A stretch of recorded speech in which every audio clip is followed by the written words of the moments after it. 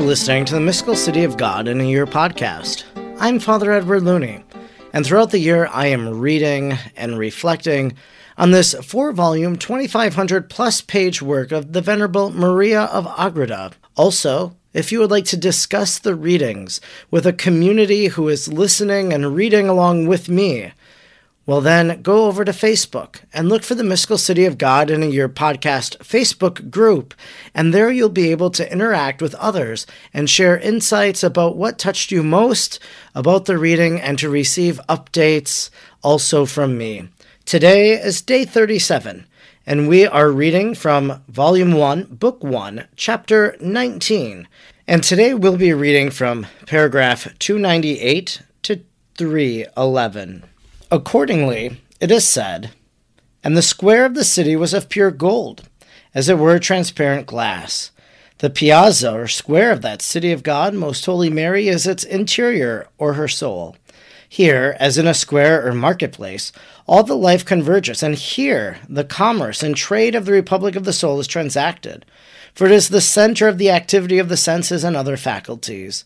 This square, as the Most Holy Mary, was of purest and transparent gold, because composed of the wisdom and love of God himself. Never was it affected by dullness, ignorance, or inattention. All her thoughts were most exalted, and all her affections were inflamed with immeasurable love. On this square, the highest mysteries of the divinity were deliberated.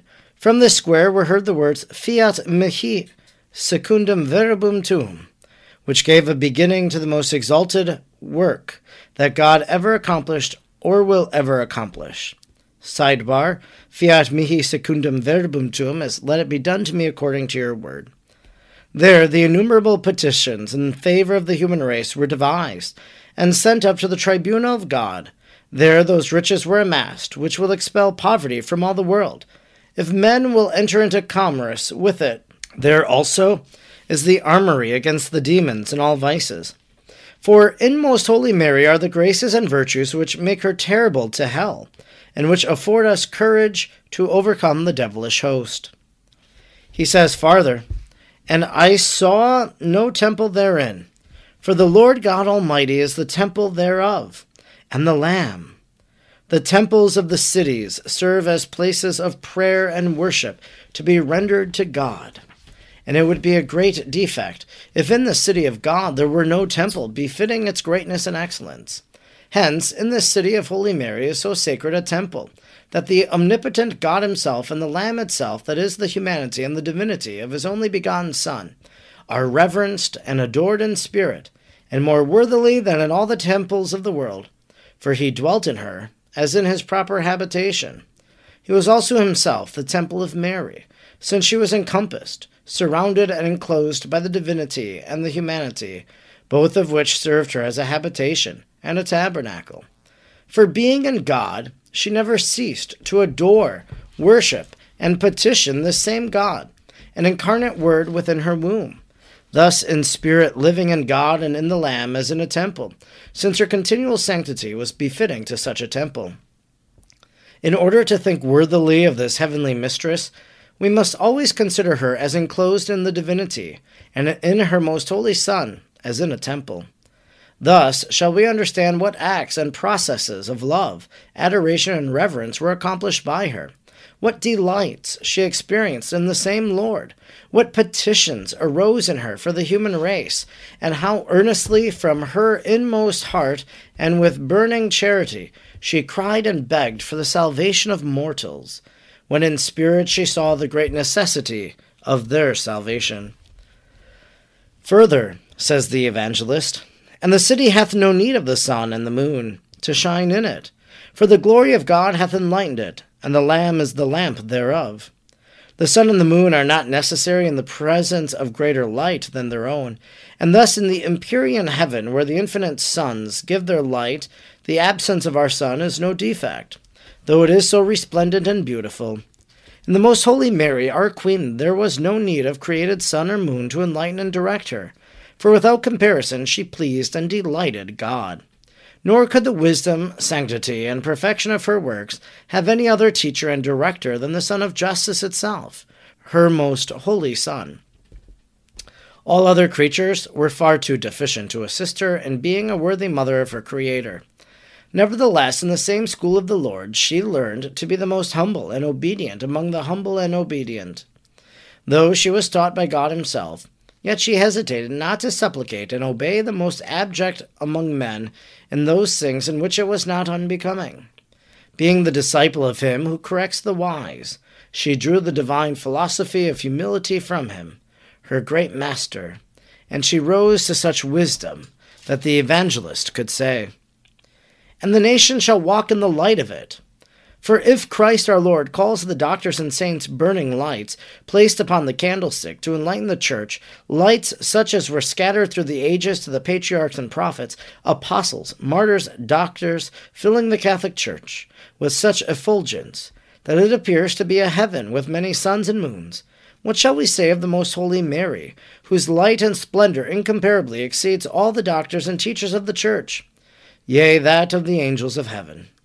If only the mortals were possessed of clear sight to see the splendor of the light of the most holy Mary, it alone would suffice to enlighten every man in the world, and to illumine for them the paths of heaven.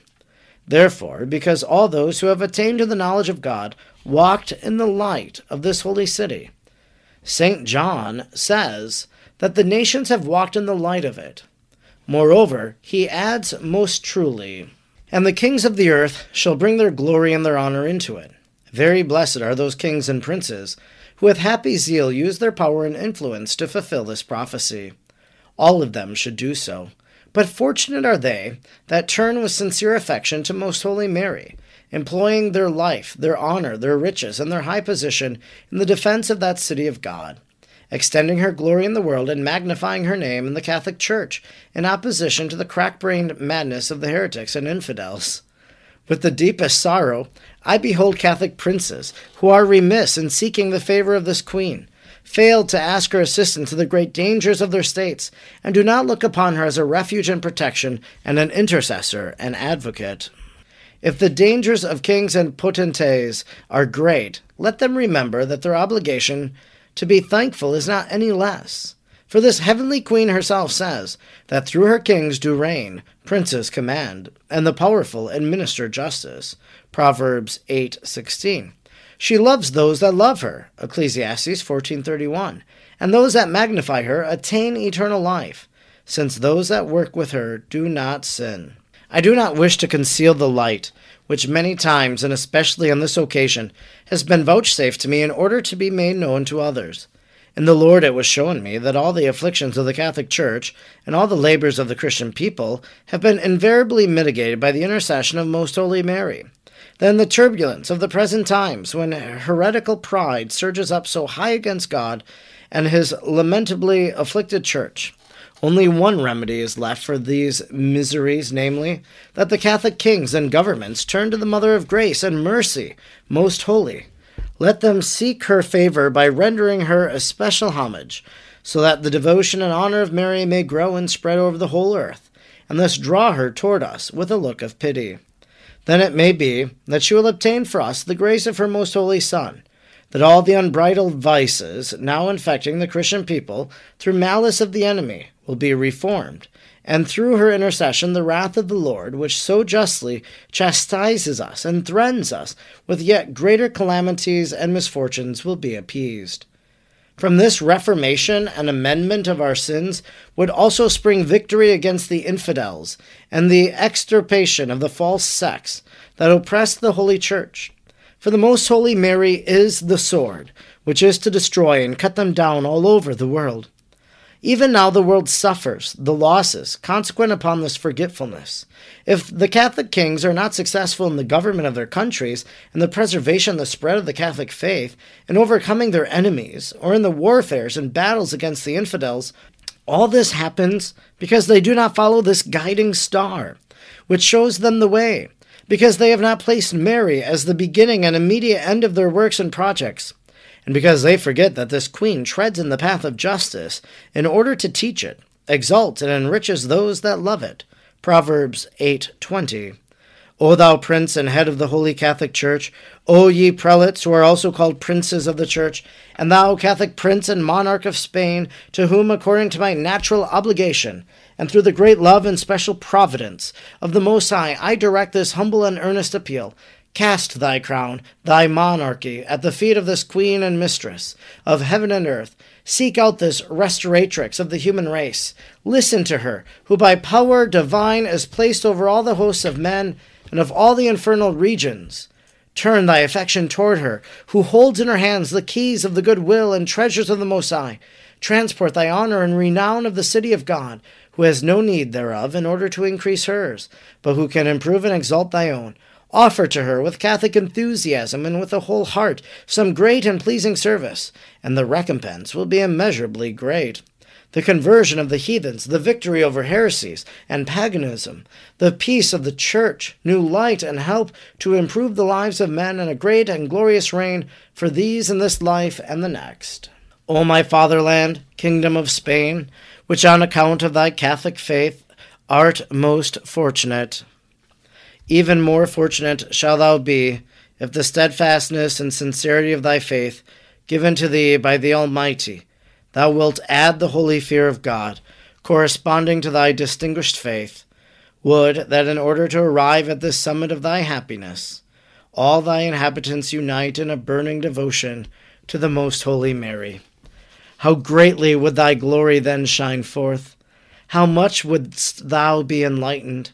How valiantly wouldst thou then be protected and defended by this queen, and how would thy kings be enriched by treasures from on high! And through their agency, how widely would the sweet law of the gospel spread among the nations! Remember that this great princess honors those that honor her, enriches those that seek her, makes illustrious those that praise her, and defends those that hope in her. Be assured that in order thus to show herself a mother and shower her mercies upon thee, she hopes and desires to be approached and solicited. At the same time, remember that God is under no necessity to anyone, Psalm 15:2, and that he can make out of stones children of Abraham, Luke 3:8. If thou make thyself unworthy of such great good, he can reserve this glory for those that serve him better and make themselves less unworthy of the reward. And in order that thou mayest not remain ignorant of thy service, which in our days, among many others taught thee by the devotion and piety, should be rendered to this great Queen and Mistress of men, and consider the present position which the mystery of her Immaculate Conception holds in the Catholic Church, and direct thy attention to supply what is still missing, to establish firmly this fundamental doctrine of that city of God, let no one despise the suggestion as coming from a weak and ignorant woman, or as a notion founded in a prejudiced love of a state and profession consecrated to the name and honor of Mary Immaculate. For the conviction and light which I have received in the knowledge of her life is sufficient for me, not for my own honor, nor relying upon my own judgment and authority, do I make this exhortation. I obey the command of the Lord, who gives speech to the mute, and makes eloquent the tongues of the infants. Let those that admire the merciful liberality also take notice of what the evangelist adds, saying, And the gates thereof shall not be shut by day, for there shall be no night there. The portals of mercy of most holy Mary never were and never are closed, nor was there in her from the first instant of her conception any darkness of guilt which might close the gates of this city. As it happened in the rest of the saints, just as in those places where gates are always open, all those that wish can issue forth or enter at all times, so no prohibition hinders mortals from entering freely to the divinity through the gates of the mercy of the most pure Mary. For in that city is the storehouse of the treasures of heaven, open to all without limitation of time, place, age, or sex. All were free to enter ever since its foundation. For that very purpose, the Most High has opened so many portals in this foundation, leaving them unlocked, free and open to the light, so that from the first moment of Mary's purest conception, mercies and benefits began to descend upon the whole human race. But through the city has so many gates, from which issue the riches of divinity. Yet it is on that account, not the less, secure from its enemies. Therefore, the text proceeds, There shall not enter into anything defiled, or that worketh abomination or maketh a lie, but they are written in the book of the life of the Lamb. Rehearsing again the glories of the city of God, the evangelist closes this 21st chapter, assuring us once more that there was no blemish in her because she received an immaculate body and soul. This, however, never could be said of her if she was tainted by original guilt, and much less have stains or blemishes of actual sins ever found entrance in her. That which entered into the city of God is entirely similar to that which is of the Lamb. Her most holy Son was taken as the pattern and model for her formation, and from no other being could any excellence of the most holy Mary be copied, even when there is question of the smallest, if indeed anything can be called small in her. Since this portal, Mary, was to be the portal of a city of refuge for the mortals, it could only be with the understanding that he, who is a perpetrator of abomination and lies, should never find part or entrance through it. But let not, on this account, the sinful and guilty sons of Adam hesitate to approach the gates of this holy city of God. For if they approach with contrition and humility to seek the cleansing of grace, they will find in it these gates of the great Queen, and in no others. She is clean, pure, abounding in grace, and above all, she is the mother of mercy. She is sweet, loving, and powerful to enrich our poverty and to cleanse us from the stains of all our sins. Instruction which the Queen of Heaven gave me concerning these chapters, and these chapters would be those concerning Revelation 21. My daughter, these chapters contain excellent direction and light, though thou hast left in them many things unsaid. Seek therefore to draw profit from all that thou hast understood and written, bewaring lest thou receive the light of grace in vain. This in brief I wish thee to remember. Be not dismayed, that thou wert conceived in sin, and as an earthly creature feelest within thyself the earthly inclinations, but strive against thy passions to a finish. In doing this thou wilt at the same time battle against thy enemies. With the help of the Almighty's grace thou canst rise above thyself, and make thyself a daughter of heaven, whence all grace comes. In order that thou mayest attain thereto, let the habitation continue to be in the higher regions, keeping the mind fixed in the knowledge of the immutable being and perfections of God, and never allowing thy attention to be drawn away to another, even otherwise necessary object. With this continual presence and memory of God's greatness, thou wilt dispose thyself for the influx of the Holy Spirit and his gifts, in closest friendship and communication with the Lord, in order to evade all hindrance to this, his holy will, which I have already many times pointed out and made manifest to thee. Seek to mortify the inferior part of thy being, the seat of the evil inclinations and passions. Die to all that is earthly, sacrifice, in the consciousness of God's presence, all thy sensitive appetites. Fulfill none of their impulses, nor ever satisfy thy own will outside of the narrow limits of obedience. Do not leave the secret refuge of interior recollection, where the Lamb enlightens thee. Adorn thyself for entrance into the bridal chamber of thy spouse, and permit the hand of the Almighty to array thee in such a manner as he wishes, always seeking to concur with him, and place no obstacle in his way. Purify thy soul by many acts of sorrow, for having offended him, magnify and praise him with a most ardent love. Seek him, and rest not until thou hast found him, whom thy soul desires. Hold him, and do not let him go. Canticle 3:4. I wish thee to proceed on thy pilgrimage like one who has already arrived at the journey's end, keeping thy gaze continually on the source of all the glory. Let the rule of thy life be to walk in the light of faith and in the brightness with which the Omnipotent shall fill and illumine thy soul, to continue to love, adore, and reverence him without any cessation or diminution. This being the will of the Almighty in thy regard, consider what shall be thy gain, but remember also what may be thy loss. See thou do not run this risk. Subject thyself with thy whole will, and being to the guidance of thy spouse, of myself, and of holy obedience, which must always be thy standard. Thus the mother of the Lord instructed me, and I answered her, filled with great confusion.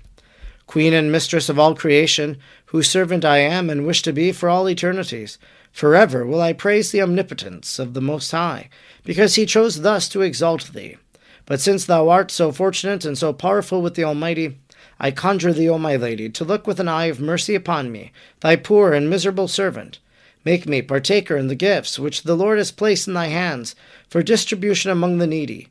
Raise me up from my abject state, enrich my nakedness and poverty, and as a mistress, compel me to desire and do what is most perfect, helping me to find grace in the eyes of thy most holy Son and my Lord. In thy hands do I place my salvation, O mistress and queen. Do thou take charge of it to the end, for thy desires are holy and powerful on account of the merits of thy most holy Son, and on account of the promises of the most holy Trinity, which are pledges for the fulfillment of all thy petitions and desires without fail.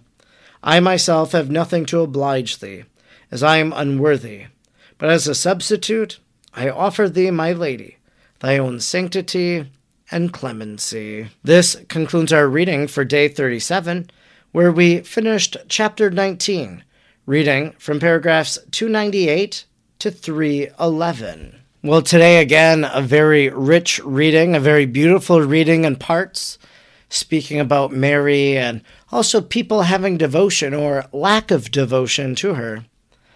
We heard, for being in God, she never ceased to adore, worship, and petition the same God, an incarnate Word within her womb, thus in spirit living in God and in the Lamb as in a temple, since her continual sanctity was befitting to such a temple. She never ceased to adore, worship, and petition that same God.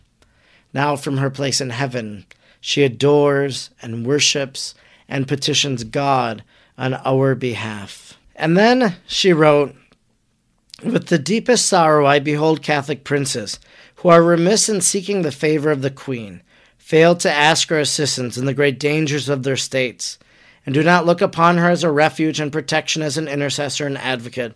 And she goes on to really share what Mary can do for that ruler, what Mary can do for that country in her role again as advocate and protectress, as one who prays before the throne of God.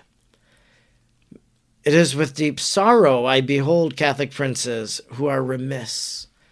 But I think we can extend this. Think about all of the Catholic faithful. Of course, you're listening to this. You're devoted to Mary.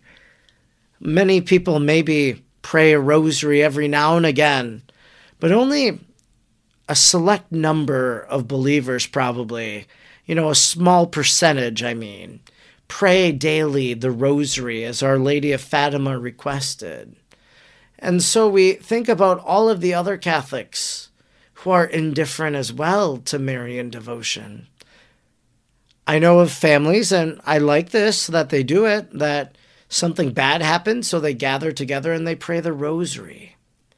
But we should pray the rosary all the time, that we should seek the favor of this Queen, that we should never fail to ask her assistance in the great dangers of our states, that we should always look upon her as a refuge and protection. It's what the Hail Holy Queen says, to thee do we fly, poor banished children of Eve.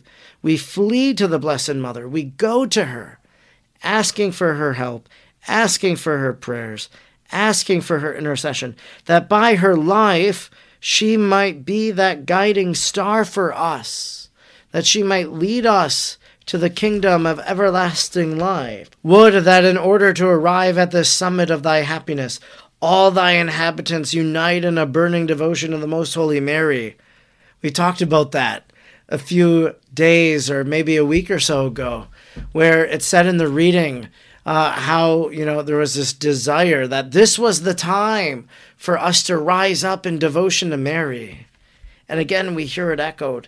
If all the inhabitants had a burning devotion to Mary, if we appreciated her role in salvation history. Mary truly is our intercessor, and I know for me, I have noticed her help so often in my own life, and I'm sure you have too.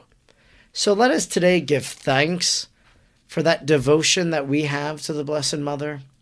And let us also then ask the Blessed Virgin to allow all people to unite in that devotion to her, so that, in the end, as she said at Fatima, that her Immaculate Heart would triumph, that when we all are under the banner of her Immaculate Heart, that there might be true peace and triumph in the world. I'm Father Edward Looney, and throughout the year I'm reading the Mystical City of God. Thanks for tuning in today. I hope you'll join me again tomorrow. Until then, may God bless you, and Mary pray for you.